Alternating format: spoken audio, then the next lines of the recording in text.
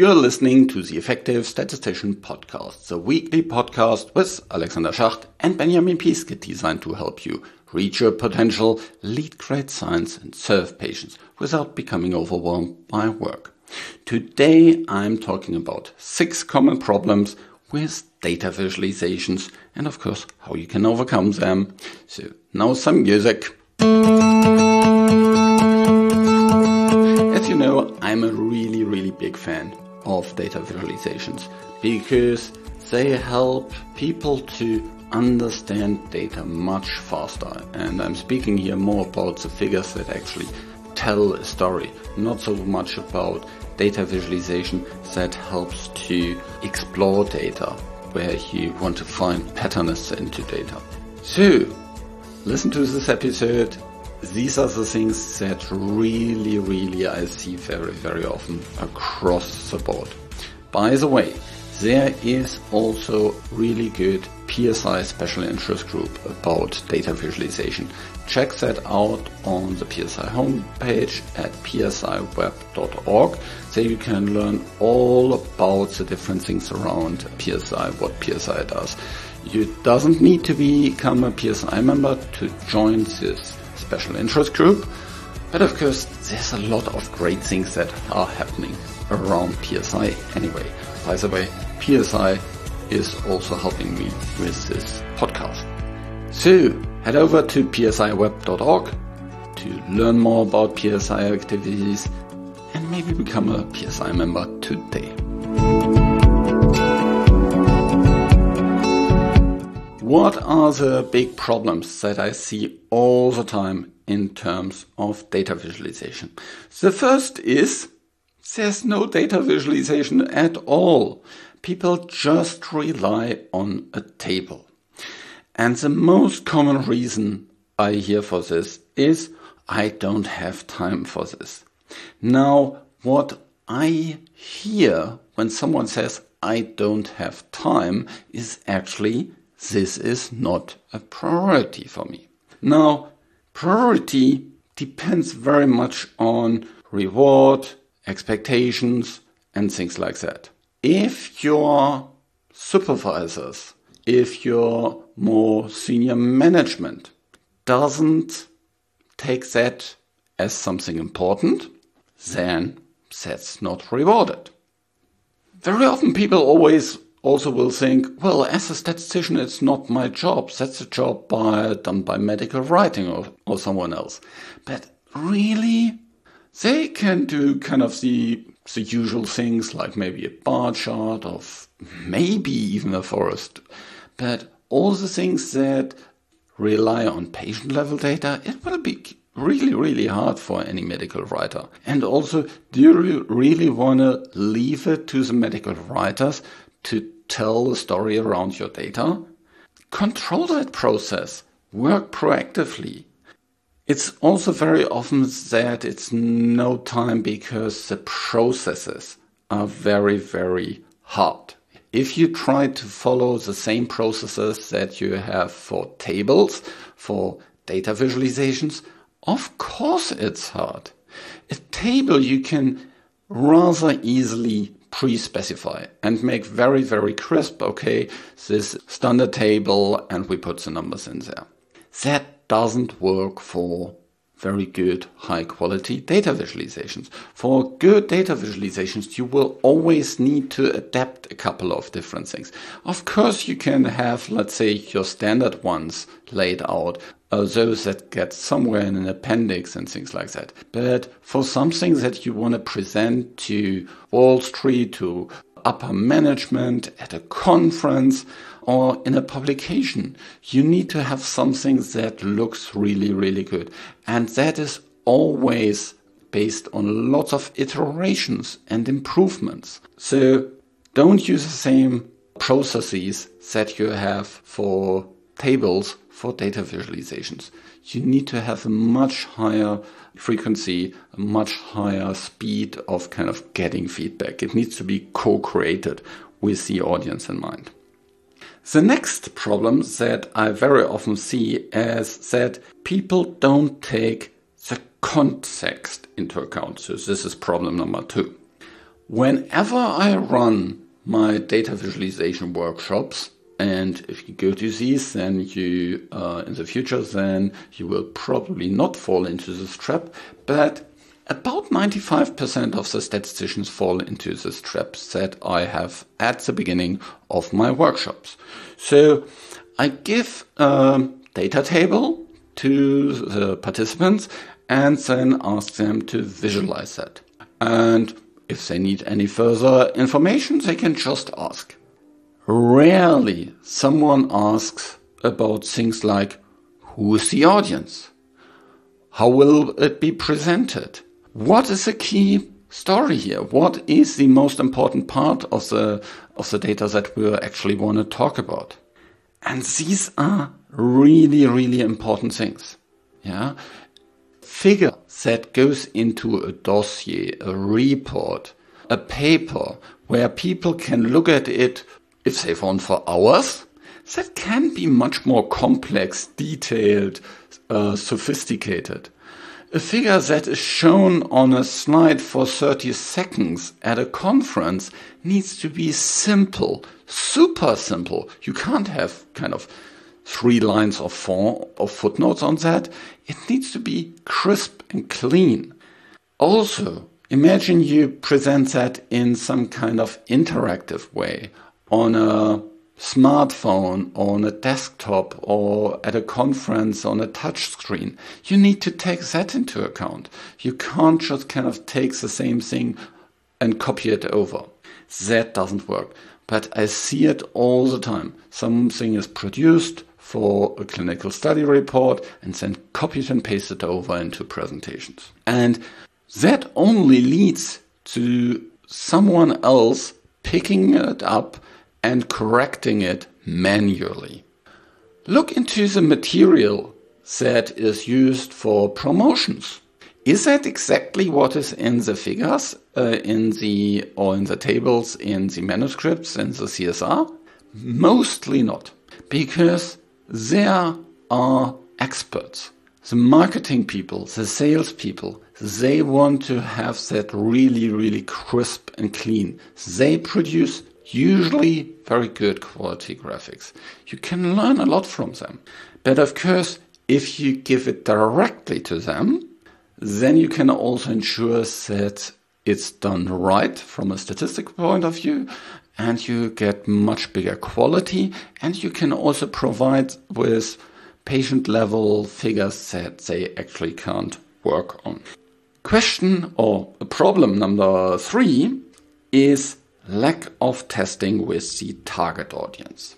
So I've once had an interview with Alberto Cairo, and if you scroll back in the podcast, he's a famous data visualization guru, and the podcast with him is one of the most downloaded episodes, actually.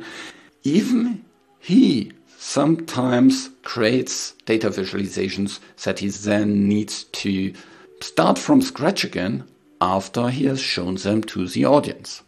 But of course, you only get that insight that it doesn't work well with the audience if you test it. So, and then you will see kind of all the different things that the audience expects. Let's say maybe in this specific audience, they have a specific association about what certain colors mean. Yeah, because they are associated with certain disease symptoms or with maybe certain brands that they are aware about that you may not think about. Maybe they are familiar with certain types of graphs, or they have familiarity with certain types of concepts. You may even learn whether kind of your line should go up or down. All these kind of different things. You can also test whether can easily explain the graphics or whether they are self-explanatory. So these kind of things are really, really important. You'll get that when you test them with the audience. Next problem that I very, very often see is number 4. You start with an unclear message. This unclear message leads to a lot of confusion. Let's say you get asked to present the efficacy data for endpoint X for study Y in a figure. Now, what about this endpoint is so important? What do you really want to show? Do you want to show how fast it develops at the beginning? How big the difference to placebo or the active comparator are? Is placebo actually relevant, or is only the active comparator relevant?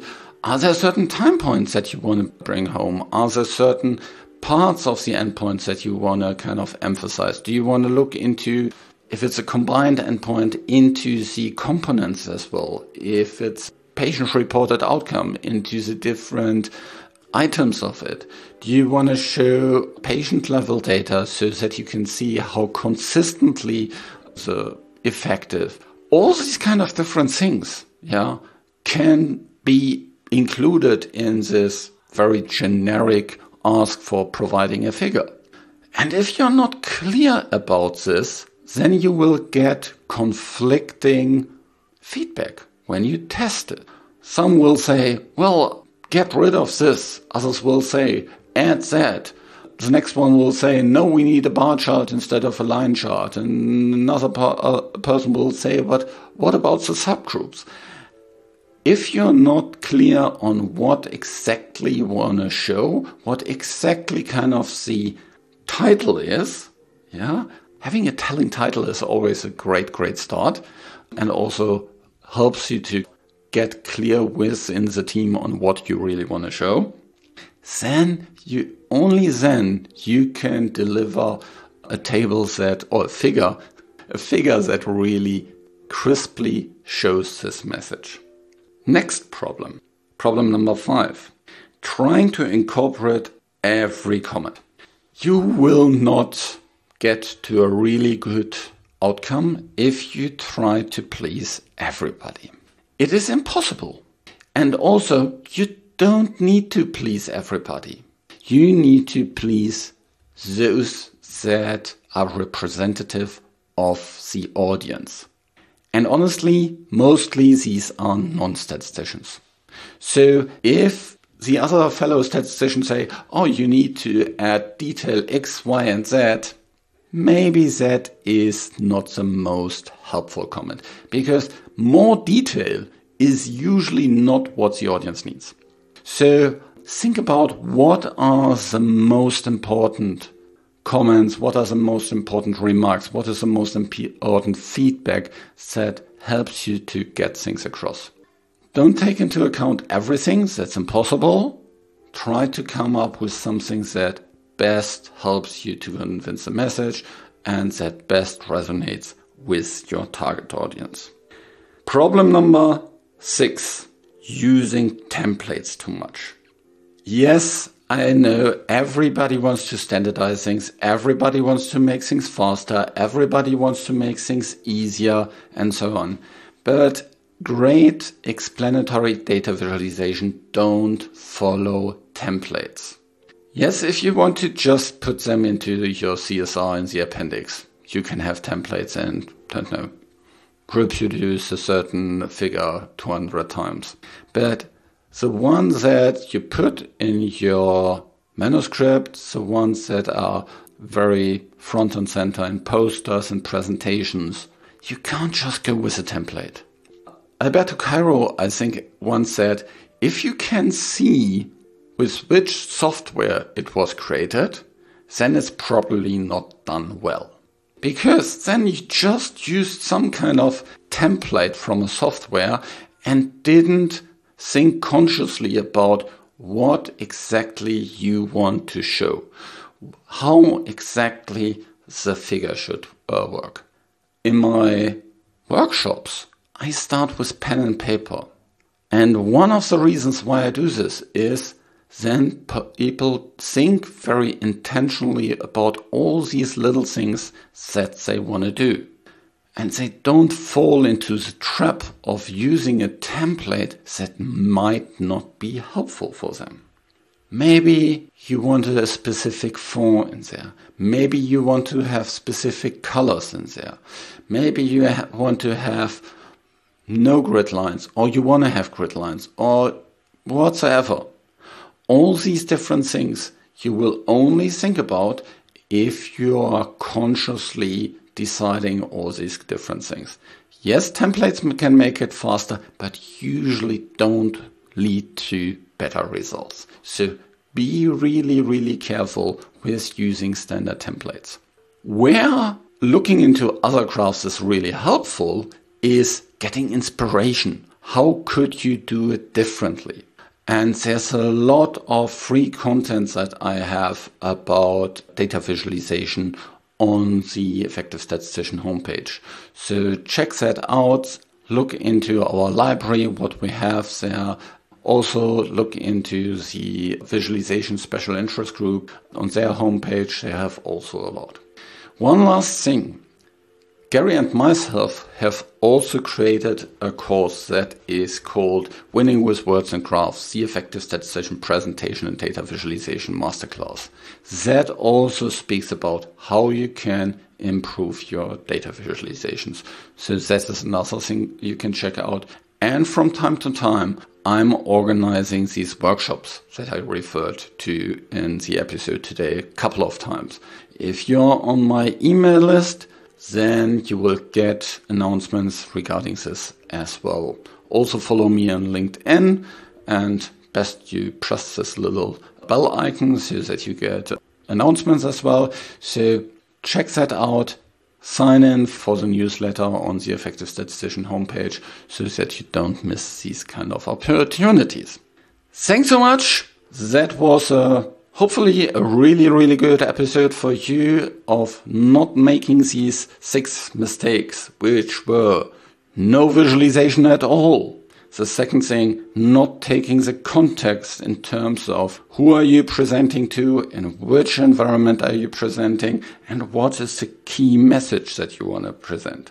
Third problem was lack of testing with the target audience. Fourth problem was having an unclear message to start the design of. Fifth, trying to incorporate every comment. And last, overusing templates. So avoid these 6 and you'll be far better than most of the other statisticians in terms of data visualization. This show was created in association with PSI.